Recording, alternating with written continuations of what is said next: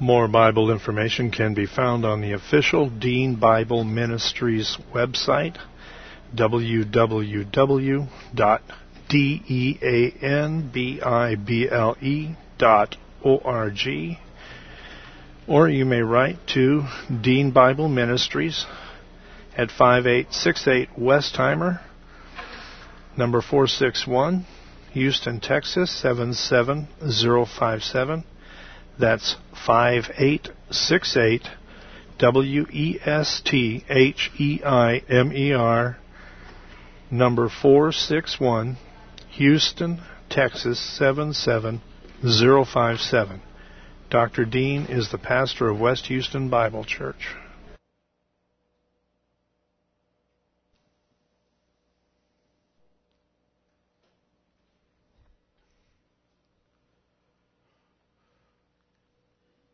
This is the record that God has given to us, eternal life, and this life is in His Son. He who has the Son has the life. He who does not have the Son of God does not have the life. He who believes on Him is not condemned, but he who believeth not is condemned already, because he has not believed in the name of the only begotten Son of God. For there is no other name under heaven given among men whereby we must be saved. For by grace you have been saved through faith, and that not of yourselves. It is the gift of God, not of works, lest any man should boast. For I am persuaded that neither death, nor life, nor angels, nor principalities, nor powers, nor things present, nor things to come, nor height, nor depth, nor any other created thing is able to separate us from the love of God which is in Christ Jesus our Lord. For of Him, and through Him, and to Him are all things, to whom be the glory forever. Amen. Before we begin our study this morning, we need to make sure, or this evening, we need to make sure, I still haven't gotten used to the fact that we have church on Sunday evening. We need to make sure we're in fellowship. So we'll have a few moments of silent prayer to give you the opportunity to, in the privacy of your own priesthood, in silent prayer, admit or acknowledge any known sins to God the Father. We have a promise in Scripture that if we admit or acknowledge our sins, God is faithful and just to forgive us our sins and to cleanse us from all unrighteousness. That is for the believer. If you are not a believer in the Lord Jesus Christ, the issue is not confession of sin. The issue is putting your trust or reliance exclusively in the Lord Jesus Christ for your salvation. We'll begin with a few moments of silent prayer, then I will open in prayer. Let's pray.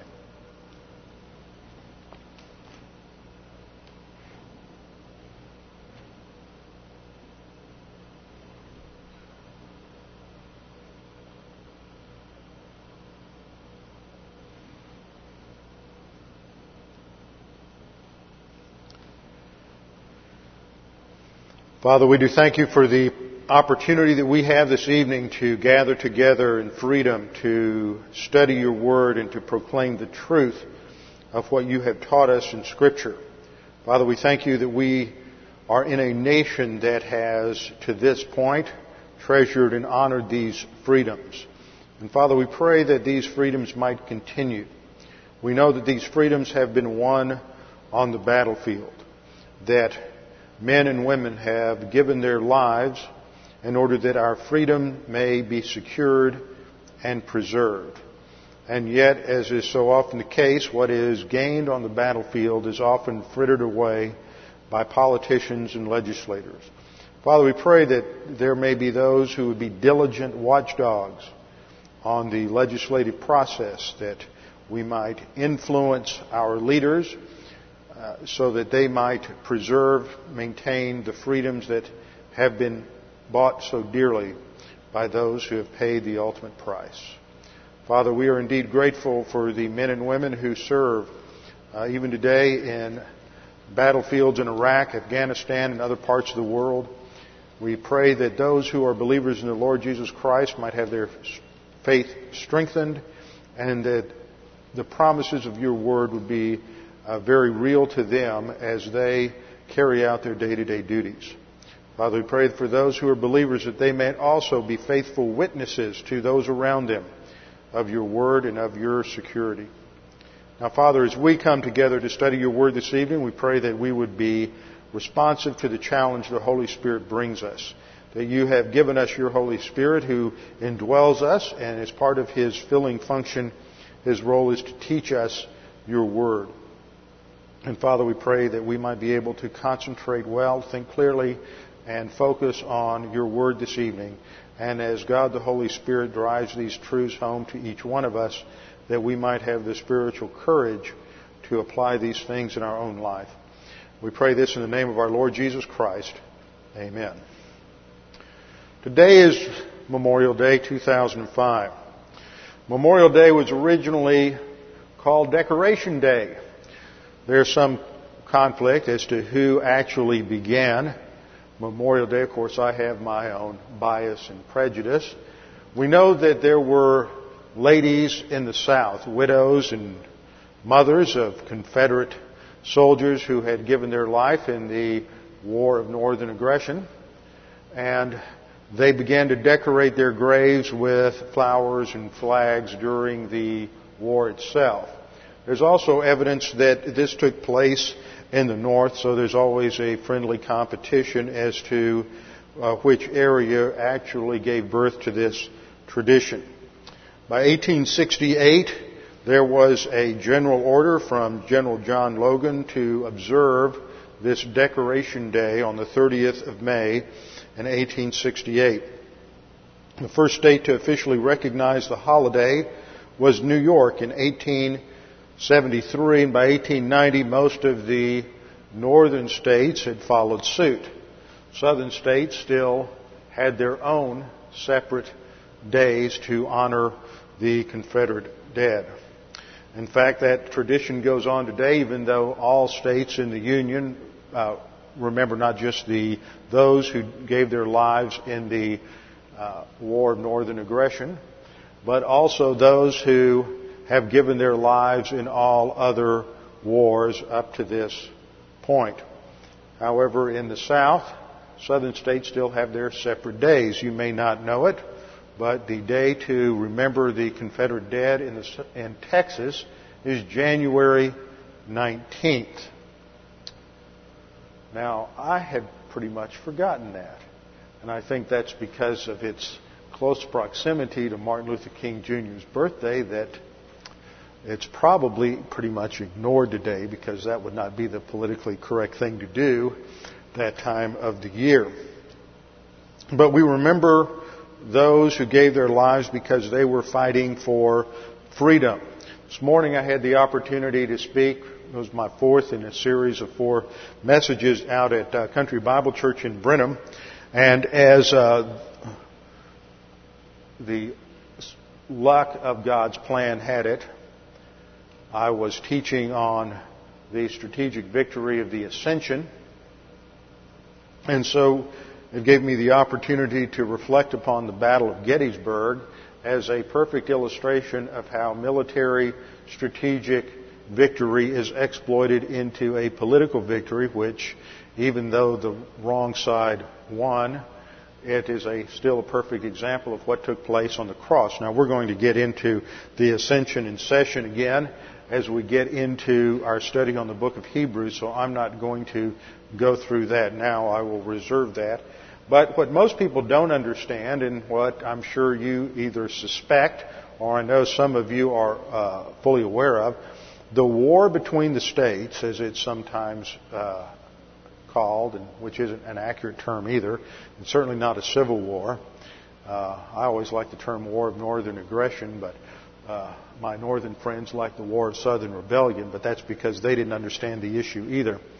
We've been so mistaught on the whole issue of that war and what its causes were. Most people don't realize that it was a theological, or at least the roots of the whole battle were in theology.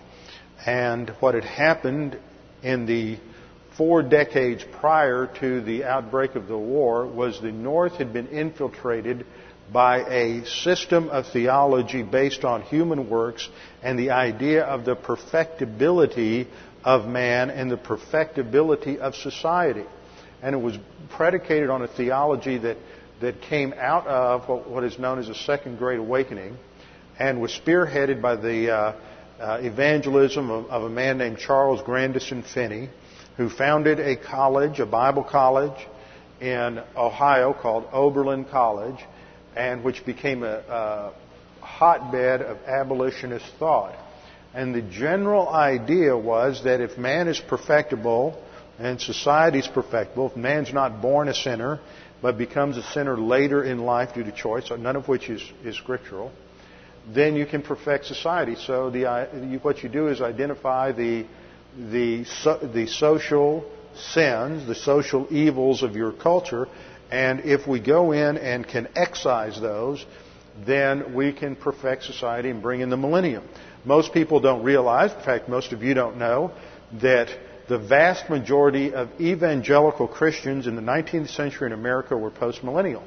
Postmillennial means that they believe that the return of Jesus Christ is at the end of the millennium. And the role of the church is to bring in the millennium or bring in the kingdom. We believe, and the Bible clearly teaches when it's interpreted in a historical, grammatical fashion, that Jesus Christ returns at the beginning of the millennium and He brings in and establishes His kingdom. And once you get mankind thinking they're going to bring in the kingdom of God through their actions, because that flows out of arrogance, it always polarizes people. And that's what happened to the United States in relationship to slavery. But the way they did it was based on this arrogant presupposition of postmillennialism, which is really portrayed in the song The Battle Hymn of the Republic, written by Julia Ward Howe, who was postmillennial in her understanding of Scripture, and she's meditating on Revelation 19 when she writes this. And it is, in her eyes, it is, and when she talks about the campfires burning, and I think it's the third stanza, she's thinking of the federal troops, that the federal troops are bringing in the kingdom because they're going to do away with this tremendous social evil. And in the South never bought into this theology that had already invaded the North, and it opened the North to what became known as 19th century Protestant liberal theology. And just another evidence of that, all the denominations split North and South prior to the war. And after the war, it was the northern branches that all sucked up liberal theology before the southern branches did. And the southern, for example, Southern Presbyterian did not really go liberal until the 1840s, and the Southern Baptists have yet to go liberal, even though there have been major theological battles in their ranks over the years. And so what this illustrates is theology is important, not just because of your own spiritual life, but because it helps you understand history, but how a culture views God, man, and society affects their whole understanding of politics, the role of government, and the role of man in relationship to government. And that radically changed in the middle of the 19th century, and a totally new orientation to the role of government called federalism and big government was ushered in by Abraham Lincoln. And because they won at the Battle of Gettysburg, a strategic military victory, it allowed him politically to gain the high ground for federalism, and it has had a devastating effect on this nation ever since. And because of the arrogance that polarized the nation, because of that arrogance, we still fight social problems today as a result of that. Now, England handled the abolition issue on a completely different theological basis. In England, the leaders in the abolitionist movement were two men, Granville Sharp and William Wilberforce. And both of these men were biblical evangelicals. Unlike the northern crowd in the U.S., the biblical evangelicals in England believed in the total depravity of man. Every man's a sinner. They believed that Christ died as a substitute for man. See, Finney and that crowd didn't believe in substitutionary atonement, because if man's not born a sinner, he doesn't need a substitute. He just needs an example. So they had what's called an exemplary view of the atonement. So in England, the biblical conservative, biblical abolitionists there just believed the role of Christian was to impact and improve society, not perfect it. Therefore, they're grace-oriented instead of being arrogant. And because they're grace-oriented and demonstrate humility in the process, it didn't polarize British society. And because you don't have a polarization of British culture, there's no civil war, and the slave trade was abolished in the 1820s, and eventually slavery was abolished peacefully, and you don't have the hangover. And it's a great illustration of the principle that a right thing done a wrong way is wrong. And you'll find a lot of people who don't agree with that today. It's amazing how pragmatic American culture has become in the last 100 years. The end justifies the means, and the end never justifies the means. A right thing done in a wrong way is always wrong, and you can't come in and justify it afterwards, no matter how much you like the results. So that's just a little note on the impact of theology on history. Now, theology also impacts your everyday life and how you handle the pressures that come your way when you live in an environment, in a culture, in a country that is hostile to biblical presuppositions and to biblical teaching. And this is the case that we have in the third short letter of the 7 letters at the beginning of Revelation, in Revelation chapter 2, beginning in verse 12. This is the letter to the church in Pergamum. The letter to the church in Pergamum, verse 12, begins, "To the angel of the church in Pergamum, write these things, says he who has the sharp two-edged sword." And here on the overhead is a map of the western part of what is now Turkey. In the north you have the Dardanelles. Here's the Black Sea just up on the upper edge. And this is the Dardanelles. Istanbul is located up here. This landmass at the very top is in Europe, and the landmass here is Asia. And these cities that are indicated by the blue dots are the 7 cities that were addressed in these 7 letters in Revelation chapter 2 and Revelation chapter 3. Now, I'm going to do something in a few weeks that I've never done before, and that is to interrupt a book study. So that's going to be a real challenge for all of us, but I'm going to interrupt the study of Revelation 2 at the end of Revelation 2 to go into a short 3 to 4 month series on basics.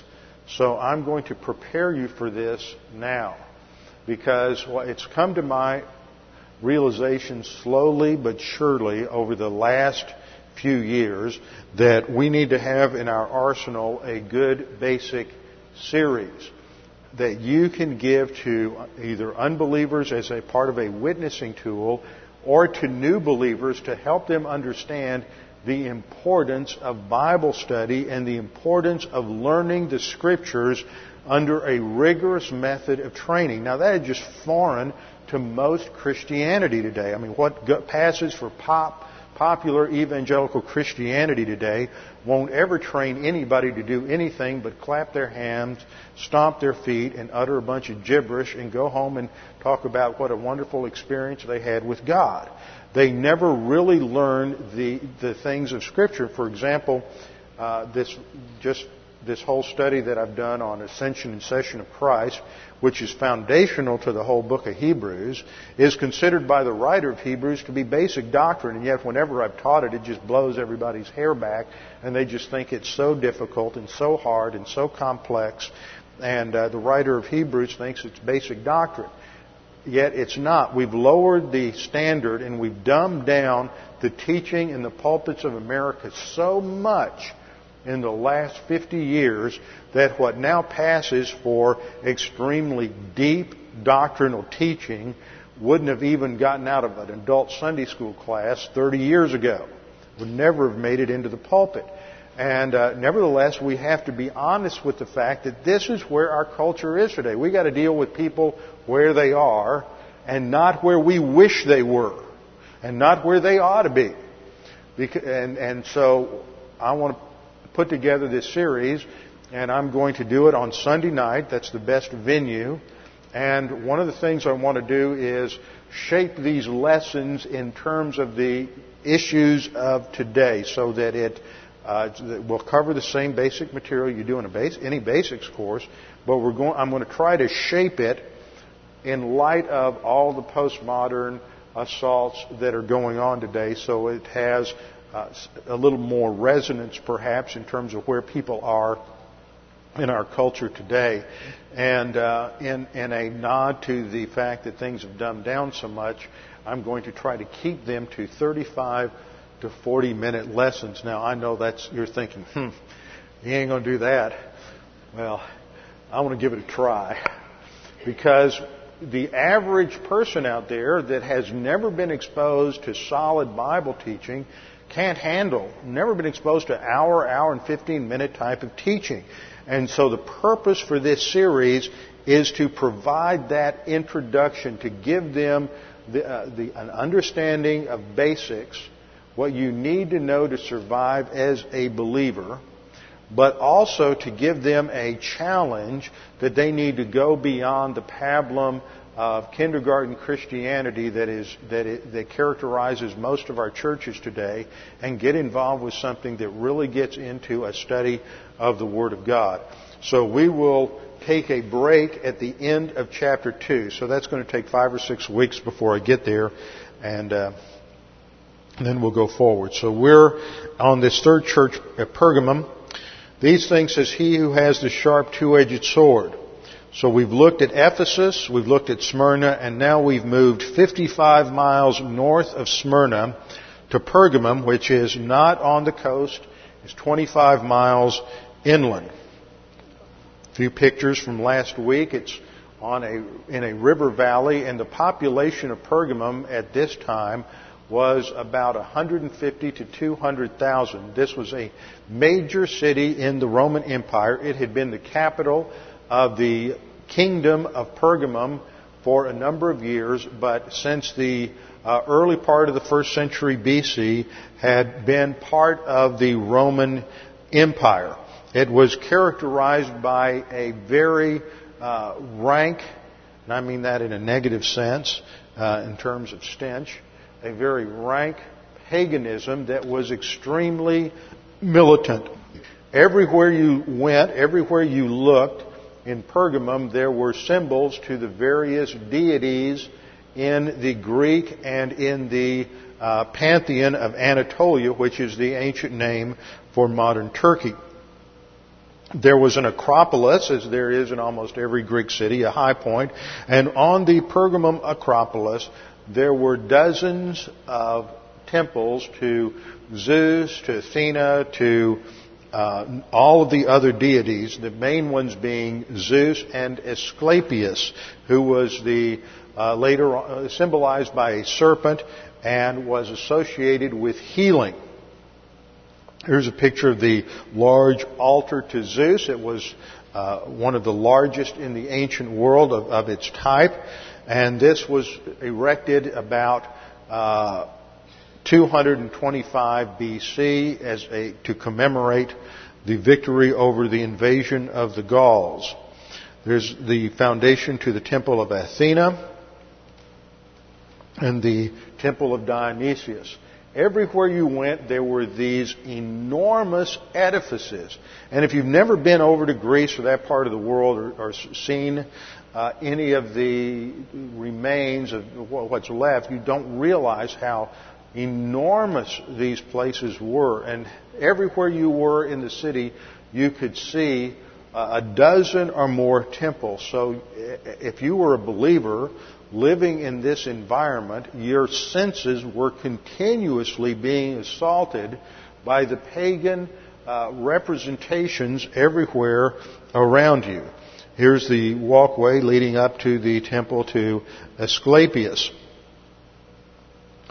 Now the question arises, how do you live as a believer in the midst of this kind of hostile environment?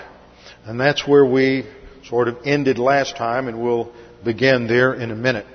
So in verse 12, to the angel that is the heavenly witness to the outworking of the justice and righteousness of God in the church age, specifically related to the church in Pergamum, write, "These things says he who has the sharp two-edged sword." And that imagery of the sharp two-edged sword comes out of Revelation chapter 1, verse 16, talks about out of his mouth came a sharp two-edged sword. And this sword is the Rhomphaeus sword, not the shorter Machaira, which was both a defensive and an offensive weapon. But this is primarily an offensive weapon. It was the Thracian broadsword that was used to hack your way through the enemy.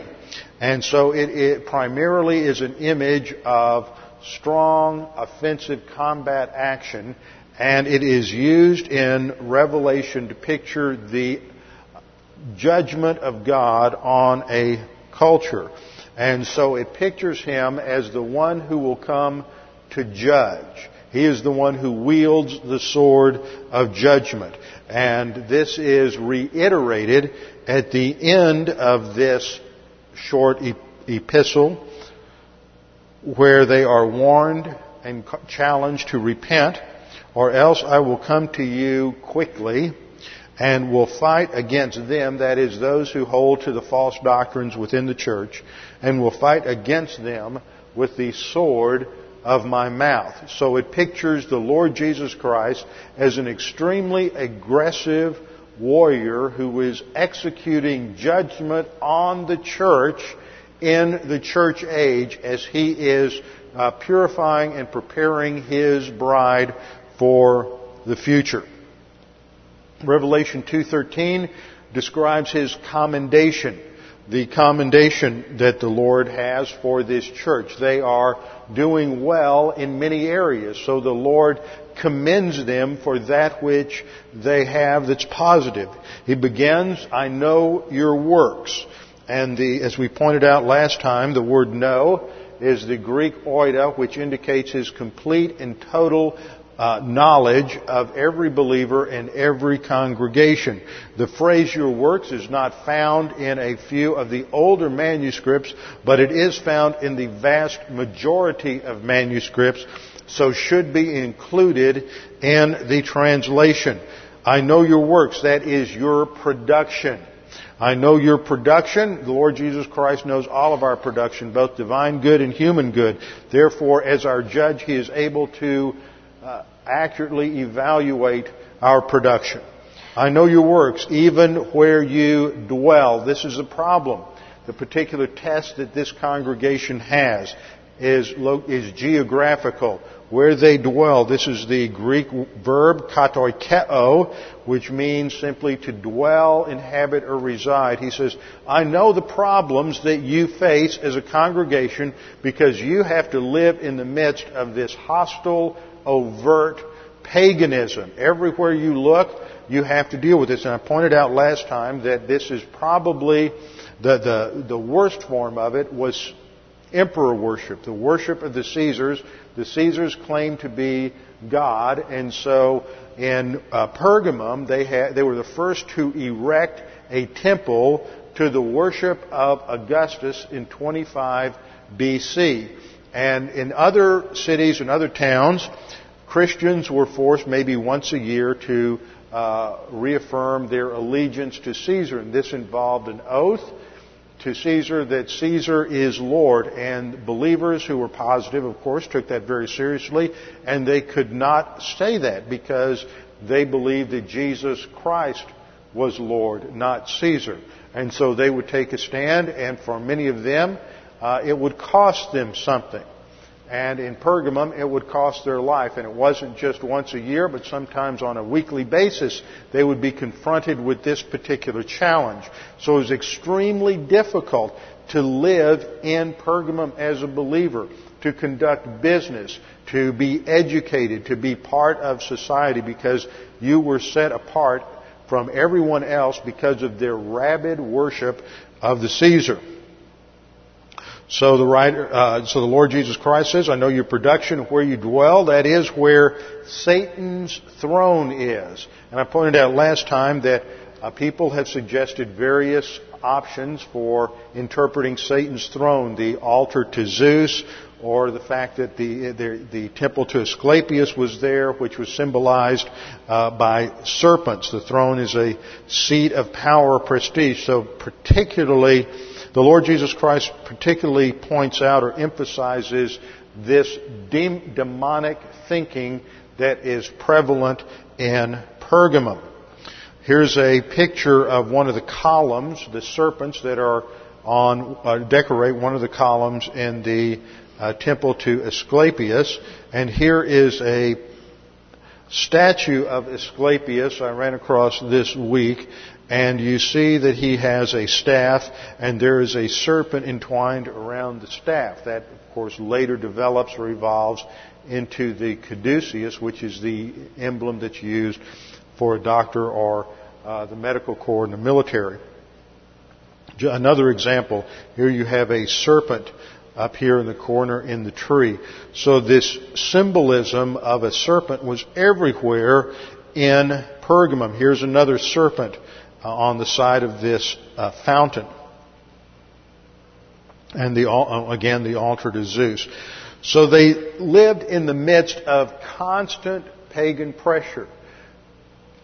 Now, if I were teaching this in 1967 or 1927, it would have completely different application for us. Because in the America of 40 years ago or 100 years ago, it was a very different environment than it is today. It was still an environment in those days that was hostile. You may not want to believe this, but it was hostile to biblical Christianity. Biblical Christianity never finds a comfortable home in this world. There is always an antagonism between biblical viewpoint and human viewpoint. But it was a culture even 100 years ago that still had a respect for biblical Christianity, even though at some levels there was a hostility to it, which is often what you find in the best of circumstances. It's very rare that you find a culture that is completely positive to the Word of God, simply because of the fallen nature of mankind. So they're challenged.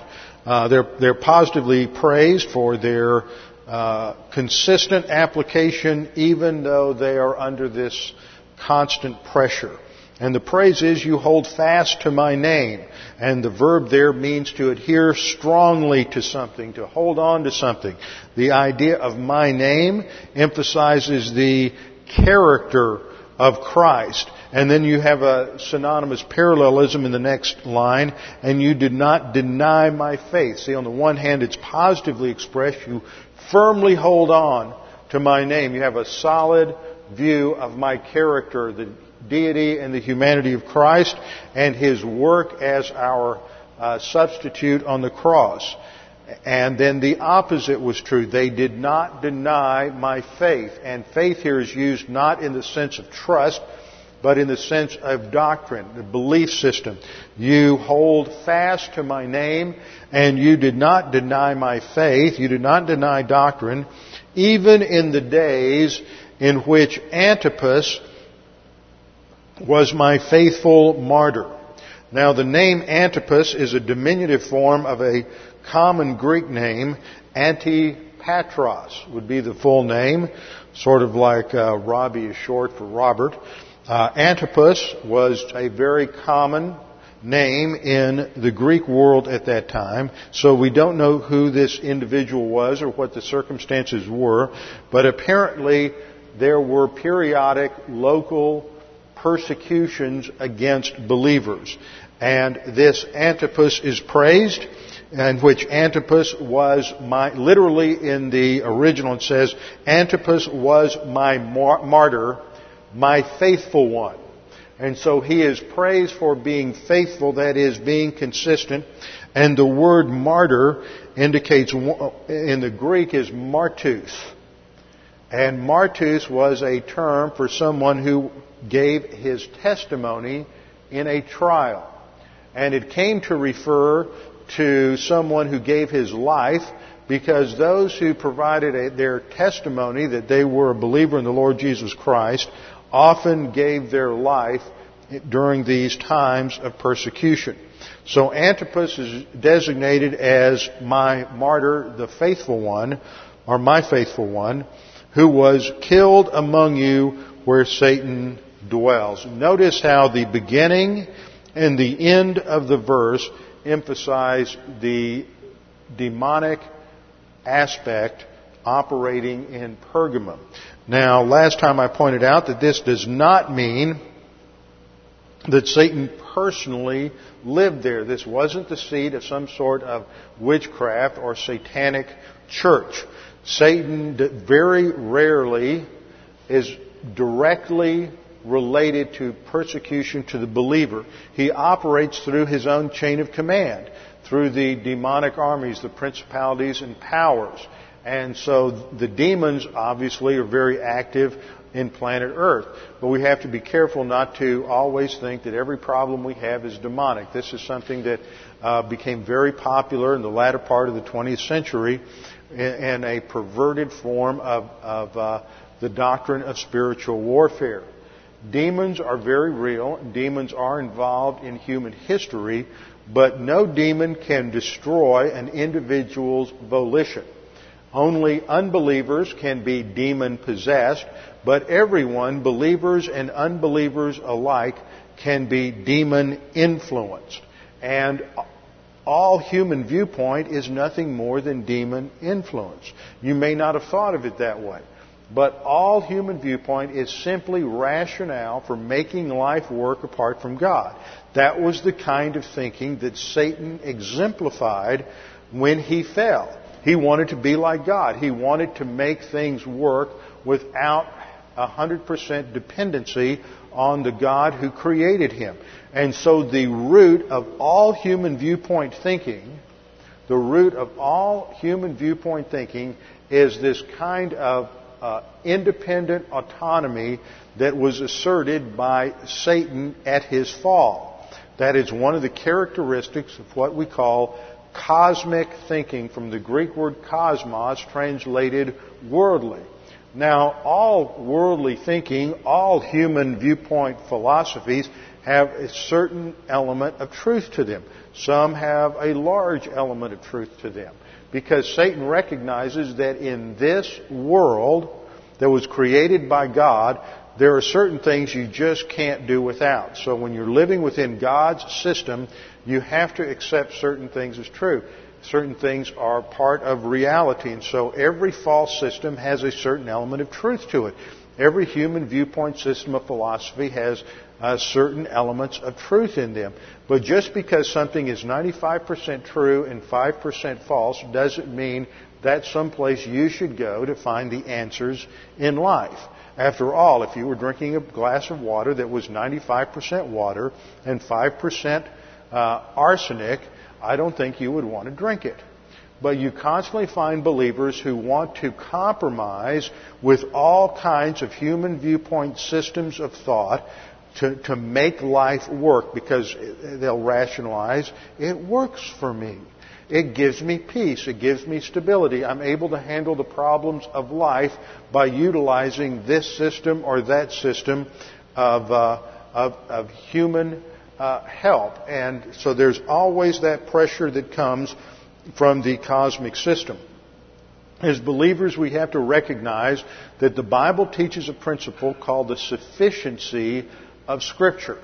And the sufficiency of Scripture means that the Word of God is all you need to handle any problem, any difficulty, any heartache in life. Whatever the situation, whether it is excessive success that brings its own pressures to bear on your life, or whether it has to do with negative adversity, whatever the circumstances may be, the Word of God gives us the principles to handle it.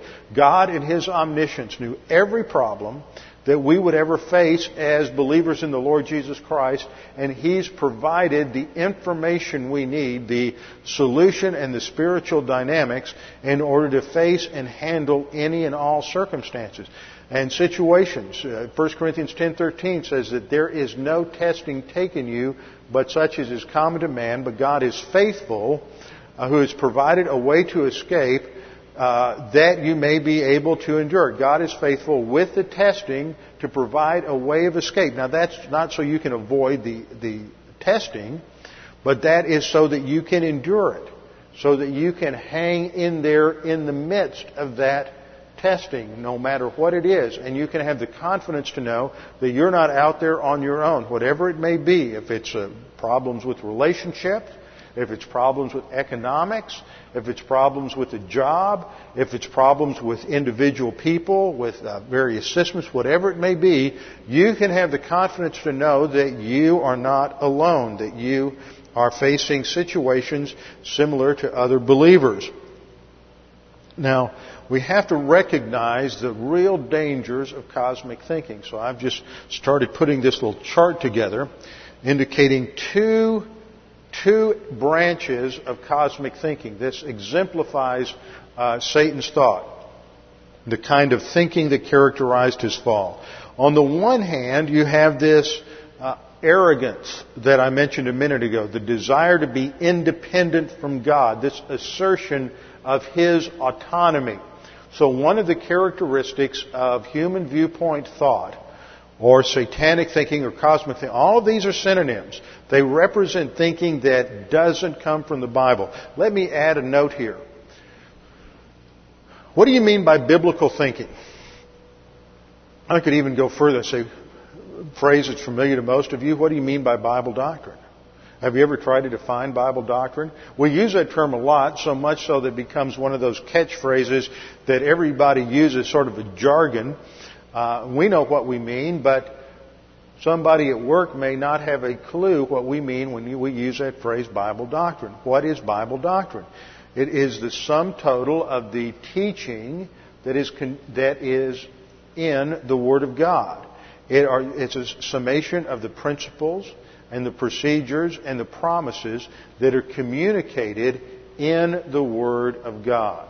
Doctrine is just a word for teaching, so it covers the whole gamut from what some people might refer to as abstract theology to practical procedures. When we talk about doctrine in the Scriptures, it's very similar to how the word doctrine is used in a military context. It has to do with not only the philosophy that undergirds the application, but also the application of those procedures themselves. And so the word doctrine is a very usable concept, but it's a word that is not user-friendly in a postmodern environment. So we have to make sure we know what we're talking about so that we can explain that concept to other people. And another part of our thinking that we need to sharpen here is, what do we mean by biblical? Oh, well, we'll read something and say, well, that's doctrinal. I've heard people make that comment, or that's biblical. What do we mean by that? Well, let me tell you what we don't mean by that. We don't mean something that appears to us to be consistent with what's taught in the Bible.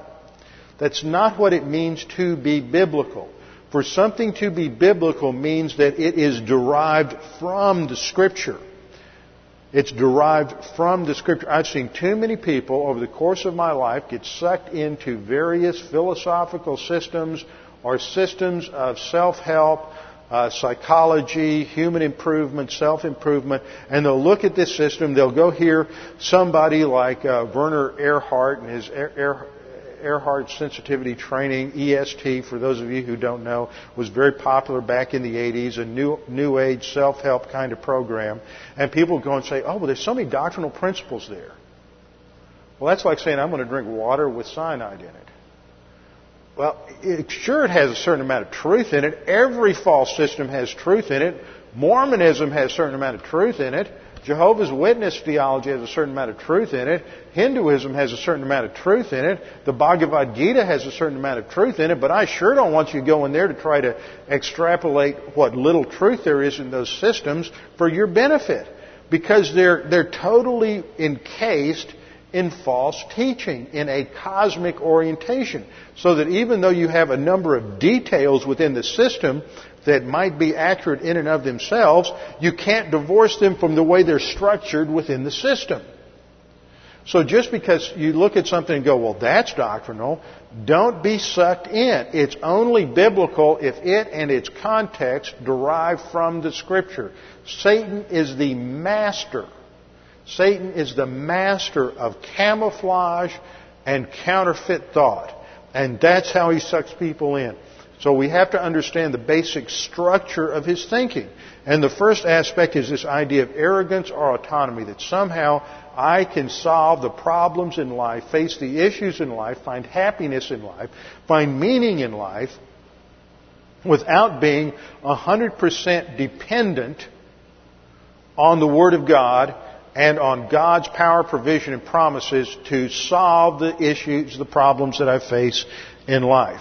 So it's characterized by arrogance, which can be a negative, overt arrogance, or it can be a pseudo-humility, but it's always characterized by arrogance and autonomy at some level, that I can somehow solve the situation, live harmoniously with people around me and the circumstances around me without relying exclusively on the Word of God.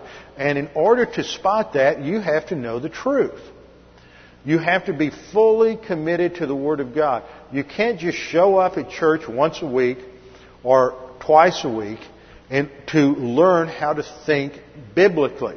See, that's the other problem that we have, is most people today don't want to think. They don't want to learn how to truly analyze situations and circumstances around them from a biblical viewpoint. They don't know enough about the Bible to be able to do that, which is a real tragedy.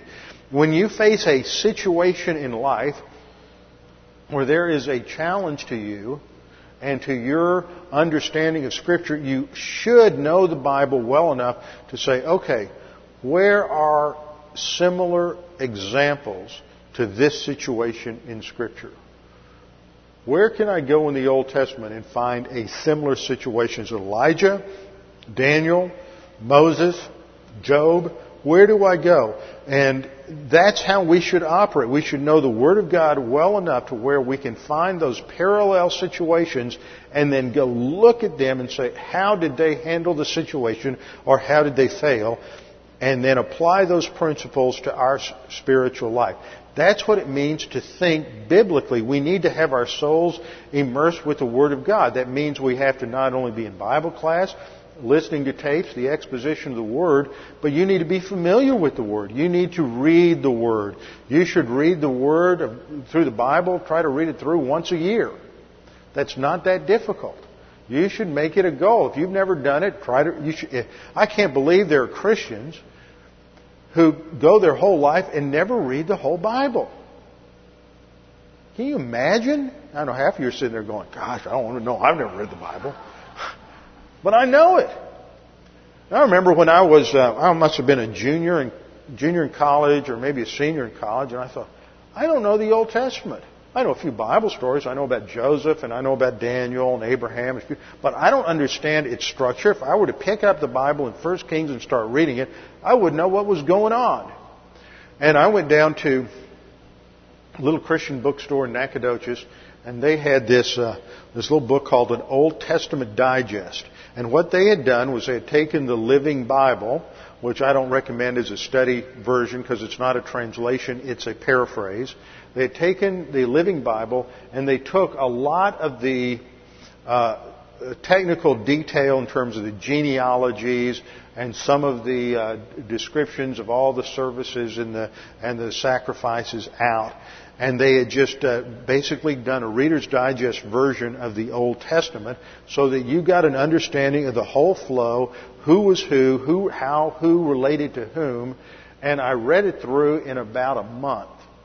And it gave me a tremendous perspective on the Old Testament and how everything just sort of fit together. And see, most Christians don't have that. So you start talking about Abimelech, or you talk about Adonai-Bezek or Melchizedek, or you talk about Hezekiah, and people just, they don't have any kind of structure to hang that orient that to, and so they're just kind of lost, hanging on to the principles.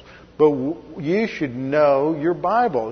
Everybody knows that if you read, there are going to be things you don't understand, and you just underline it or make a note in the margin, and you can come back and investigate it later and find out what it means. But people down through the centuries, Christians down through the centuries, have read their Bibles over and over and over again. In fact, someone recently told me about, some of you have seen the movie Khartoum, where Charlton Heston played Chinese Gordon, who was a well-known Victorian gentleman. He went digging around in archaeology in the Holy Land, came up with his own view of where the tomb was and where Calvary was, and all of this. But they have a copy of his Bible in the British Museum, and every page is marked up. You can hardly read the text. I mean, these were the kind of men that dominated leadership in the 19th century. Men who read their Bibles. They were mature believers, and that should be our example today. So Cosmic One always emphasizes human independence, human autonomy. Cosmic Two always is antagonistic to the Word. There's always a hostility. You know, as Satan said in the garden, well, God did not say. See, that's your perfect example. Well, that's not true. And you see this constant assault on the veracity of the Word of God. You see it in the creation-evolution debate. You see it in many of the morals and ethics debates today. You see it in the Da Vinci Code, challenge to the Scripture. So there's always this hostility to the Word of God that's not true. There is another way, and that characterizes all human viewpoint thinking. Now, what I want to do now is to give you an example of, from the Scripture, of how to handle living in a hostile environment. How do you handle living like these Christians in Pergamum in a society and a culture that is completely hostile to what you believe to be true? So I want you to turn in your Bibles to Daniel chapter 1. So many great lessons in the book of Daniel. But Daniel chapter 1 is a tremendous example to us of believers who are forced into a pagan structure where they are specifically put within a human viewpoint education system that is designed to completely tear down all the divine viewpoint in the soul and replace it with human viewpoint. Other men in the Old Testament who faced this same type of experience as Daniel would be Joseph. Joseph is of course sold into slavery. Is taken down to Egypt, and he's sold as a slave, and then he is falsely accused of rape and seduction, and he's thrown into prison. And there in prison, he just has to wait on the Lord. And eventually he is released from prison because he accurately interprets the dream of the Pharaoh. And he's elevated to the highest position in Pharaoh's court. He's number 2 to Pharaoh in a culture that is one of the most anti-godly cultures in all of the ancient world. Just rank paganism everywhere he looked. He is surrounded by all the deities of Egypt.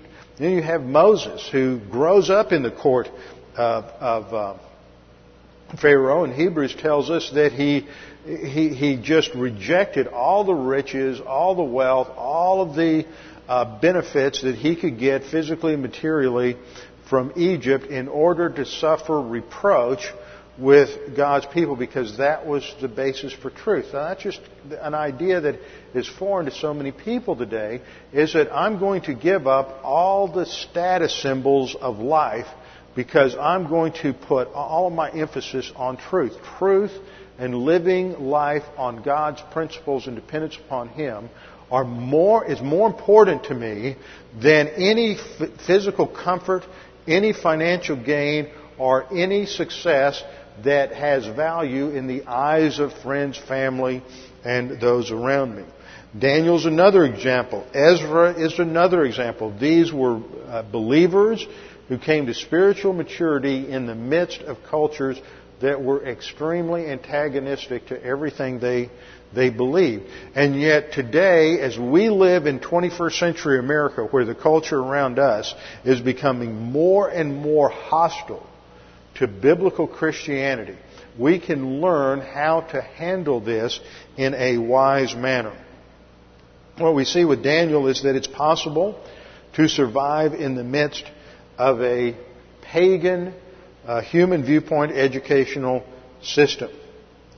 That if you have to go to college or university, or in some cases in the companies that you work for, you are forced to go through various continuing education or what I would call employee modification systems that force everybody to think a certain way about problem solving and about dealing with life and how you can handle that. And so if they could do it, and it was much worse for them, you can too. One of the commonalities that each of these men have was the role of their parents. Take note, parents. The role of their parents in their early training.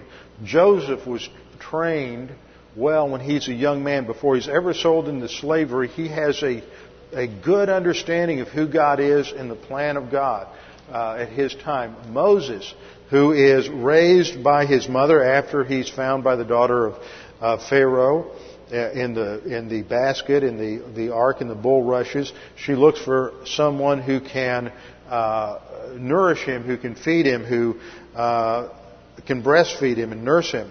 And so not only is he fed physically, but his mother takes him and trains him in doctrine in those early formative years. It seems very strange to us in America, but in many parts of the world today, and especially at that time, young children weren't weaned until they were 5, 6, 7 years of age. Now, I know just that very thought is a distraction to some of you. I remember that in my first church, first time I was aware of this was the lady who was my pianist quit breastfeeding her son when he was old enough to understand why he wasn't going to breastfeed anymore. I had never seen anything like that. But that's typical. It's also a method of birth control in some cultures is to continue to nurse the infants until they're 5 or 6 years of age. And so during that time, Moses was taught the Word. Moses learned all that the education system of Egypt had to provide for him. Daniel as well. But Daniel and his 3 friends, Hananiah, Mishael, and Azariah, down in verse 6, were well trained by their parents. So when they hit the adversity that they faced, when they were taken as captives to Babylon and forced into this brainwashing system of Nebuchadnezzar's bureaucracy, they knew how to handle it. They had no choice. See, today what happens is you send off your college-age kids to some great school and they're brainwashed in human viewpoint paganism, and at the end of their freshman year they chunk their Christianity and they don't darken the door of a church for another 12 or 15 years, if ever again. It's partly your fault as a parent. As I watch what's going on in the scene today, I am more and more convinced that parents need to send their kids to the first 2 years of college, which is pretty much the same anywhere, at some good Christian university. That doesn't mean they're always going to agree with doctrine, but at least everything they're taught is within a biblical framework, and they're not going to be in an environment where everything you have taught them is being torn down on a daily or hourly basis. And then after they've had 2 or 3 years then they can go someplace else where they can develop a career. But many of these Christian universities now, like Cedarville University up in Ohio, where Dan Ingram went to school, has one of the greatest computer programs of any school in the country, highly rated. Now, Liberty University also has a number of solid programs. There's a Grace University up in Omaha. And a number of these schools have really solid programs other than just being a Christian liberal arts school, which was the old paradigm a number of years ago. But they can go there and at least they can be taught a number of subjects within a biblical viewpoint. But here's a situation where they didn't have any choice, and there's a challenge. They're forced to go through a certain regimen. First of all, their names are changed. Their names are changed because their previous names, their birth names, all had something to do with doctrine. Daniel meant God is my judge. Hananiah meant that Hananiah, that last syllable refers to Yahweh. And Hanan is a Hebrew word for grace. Yahweh is gracious. Mishael, El being the word for God. Mish is the Hebrew for who. The name Mishael means who is like El, who is like God. And Azariah also has that last syllable Yah for Yahweh. Atzer is the Hebrew word for helper. It's the same word that's used back there in Genesis chapter 2 when God said, I'm going to make an Atzer for Adam. I'm going to make a helper, an assistant. So Azariah means Yahweh is my helper. So it indicates that these boys were all raised by parents who were positive to the Word and understood doctrine. But in typical human viewpoint fashion, they're going to get new names to try to eradicate that doctrine that's in their soul. So they're given new names such as Belteshazzar, meaning Bel was the chief god in the Babylonian pantheon, and Belteshazzar meant Bel is my protector. Shadrach, from the Akkadian Suder Aku, meant at the command of Aku, the moon god. So, see, their identity is being changed by their names. They're seeking to impose pagan thought. The same thing for all of the other names. Now, we see a real clue as to how to handle paganism in verse 8. But Daniel purposed in his heart that he would not defile himself with the portion of the king's delicacies. See, there is a predetermination that here's where I'm going to draw the line. We have to recognize that there's 1,000 battles that we could fight. We have to identify the ones that are crucial. And he identifies the one that is crucial. He's not going to defile himself. He makes this decision ahead of time. Now, if you're living today, you have all kinds of decisions that you have to make if you're a Christian in today's workforce. I remember in the 80s, I had a man in my church who worked for Southwestern Bell, and he had to go through basically a New Age indoctrination course as part of his training at Southwestern Bell. They were taught to do guided imagery and all this occultic methodology. I've talked to other people who have been taken basically through some kind of an EST program in training, or you have some other system like the Covey training with Stephen Covey and the 7 highly effective habits of pathetic people, or whatever it is. And in fact, when I first went up to Connecticut, I think one of my deacons had to go through that with his work, and he just came home just pulling his hair out every single day. And if you're an educator, I mean, they go through these things in school systems every few years where you have to go through this kind of reorientation. And as a believer, you've got to decide how you're going to handle this. Because it's just another attempt of the cosmic system to reprogram you and brainwash you with systems of self-improvement, teaching you how to handle the problems in your life without being dependent on the Word of God. And you may be involved in a Fortune 500 company and get elevated to some position of managerial responsibility, and now it's your job to impose this training program on your employees. And as a believer, you're saying, I don't believe this. So you have to make a decision where you're going to draw the line and how you're going to handle it. Now look at how Daniel handles it. This just is a picture of tremendous wisdom. Verse 9, you see the background of God working. God had brought Daniel into the favor and goodwill of the chief of the eunuchs. And the chief of the eunuchs said to Daniel, I fear my lord the king, who's appointed your food and drink. For why should he see your faces looking worse than the young men who are your age? then you would endanger my head before the king. Look, this is my life on the line, Daniel. I'm not going to let you get away with changing the diet. Now, let me back up a minute. The reason Daniel's making the diet an issue is because there's specific dietary revelation in the Mosaic Law that he can't violate. He's not just taking some principle he thinks is doctrinal and making that the issue. He's making a specific point of revelation the issue. And it has to do with diet. And he also recognizes that this diet that he's being forced to practice is being imposed upon him has a religious connotation to it. And so it's a compromise of his core doctrinal values to change his diet. But then he argues, he presents a case to the chief eunuch in verse 12. He says, "Please test your servants for 10 days and let them give us vegetables to eat and water to drink."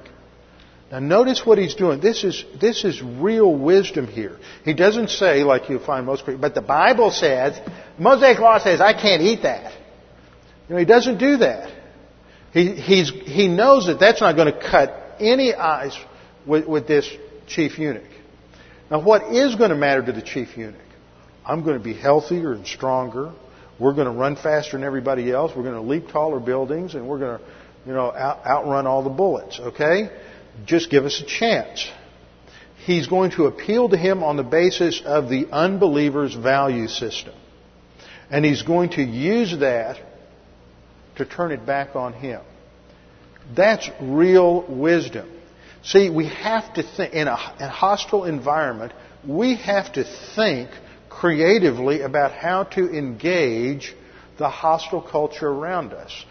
In your job, you work for many corporations, you're going to be forced to do certain things and implement certain policies that you know are wrong, that are complicated. And you have to keep your mental concentration up so that you don't get sucked into the human viewpoint system of thinking around you without necessarily losing your job. And the greatest illustration of this came to me from Charlie Clough a number of years ago.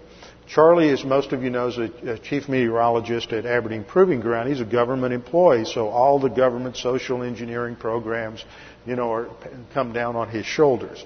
And so, of course, he's called in, and he has to, they want to make sure that he's not going to be prejudicial or judgmental to any homosexuals that come his way and that he has to employ. He has to be an equal opportunity employer. So he can't be judgmental. So they come in, of course, they want to know if you're promoted and you're in this job situation, you hire people, would it be a problem for you if you have to hire a homosexual?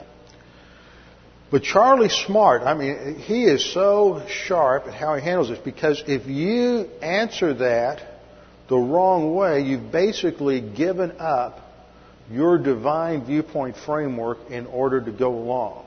So how can you handle this question without compromising your own integrity as a believer? Well, first of all, you don't use the word homosexual, because that was a word that was originally introduced in order to destroy the breakdown between homosexual and heterosexual. The very terminology was designed to imply that there's equality of choice. So Charlie's response was, well, I don't think I would have a problem hiring a sodomite. I've got adulterers and liars and thieves working for me already. So I won't have a problem with the sodomite.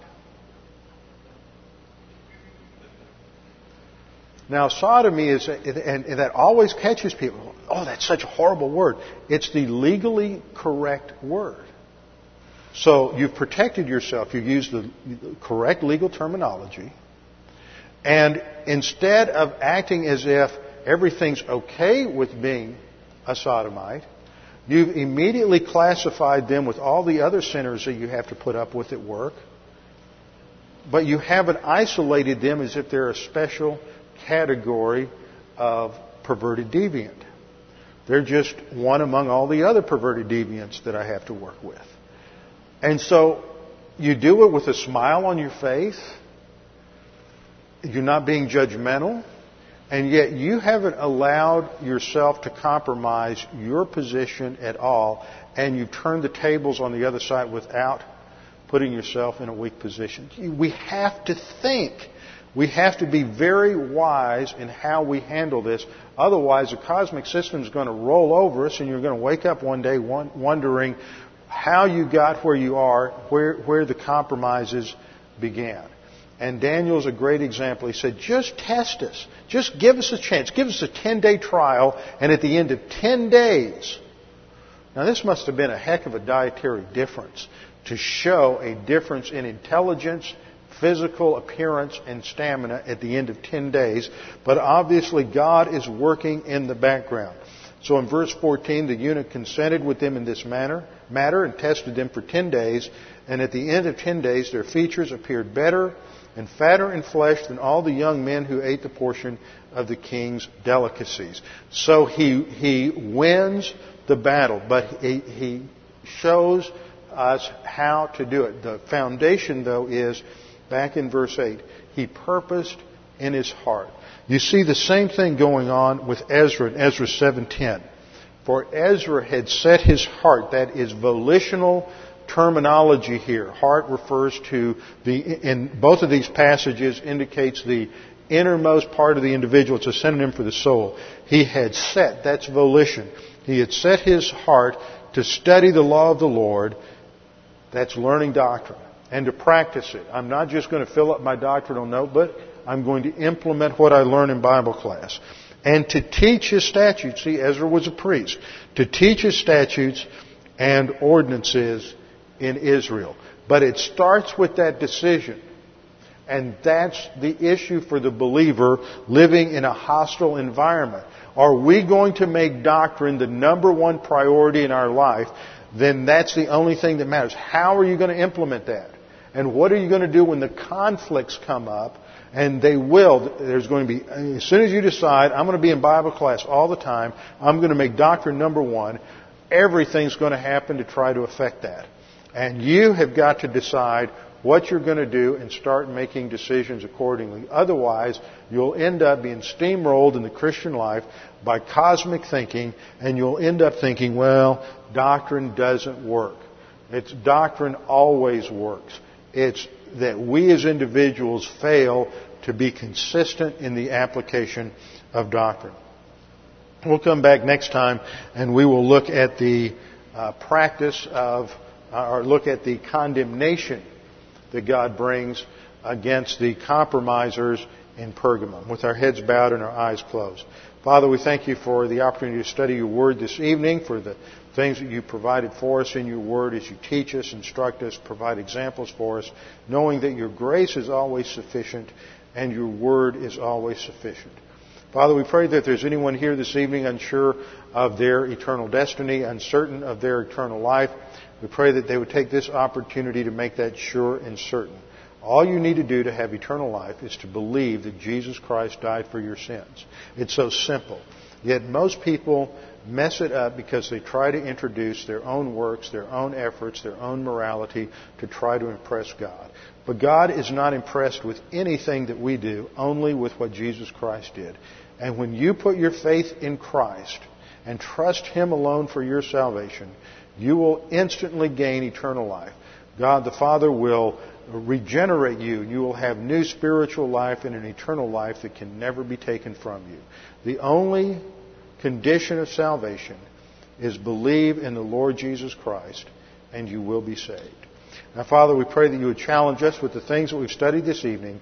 We pray this in Christ's name. Amen.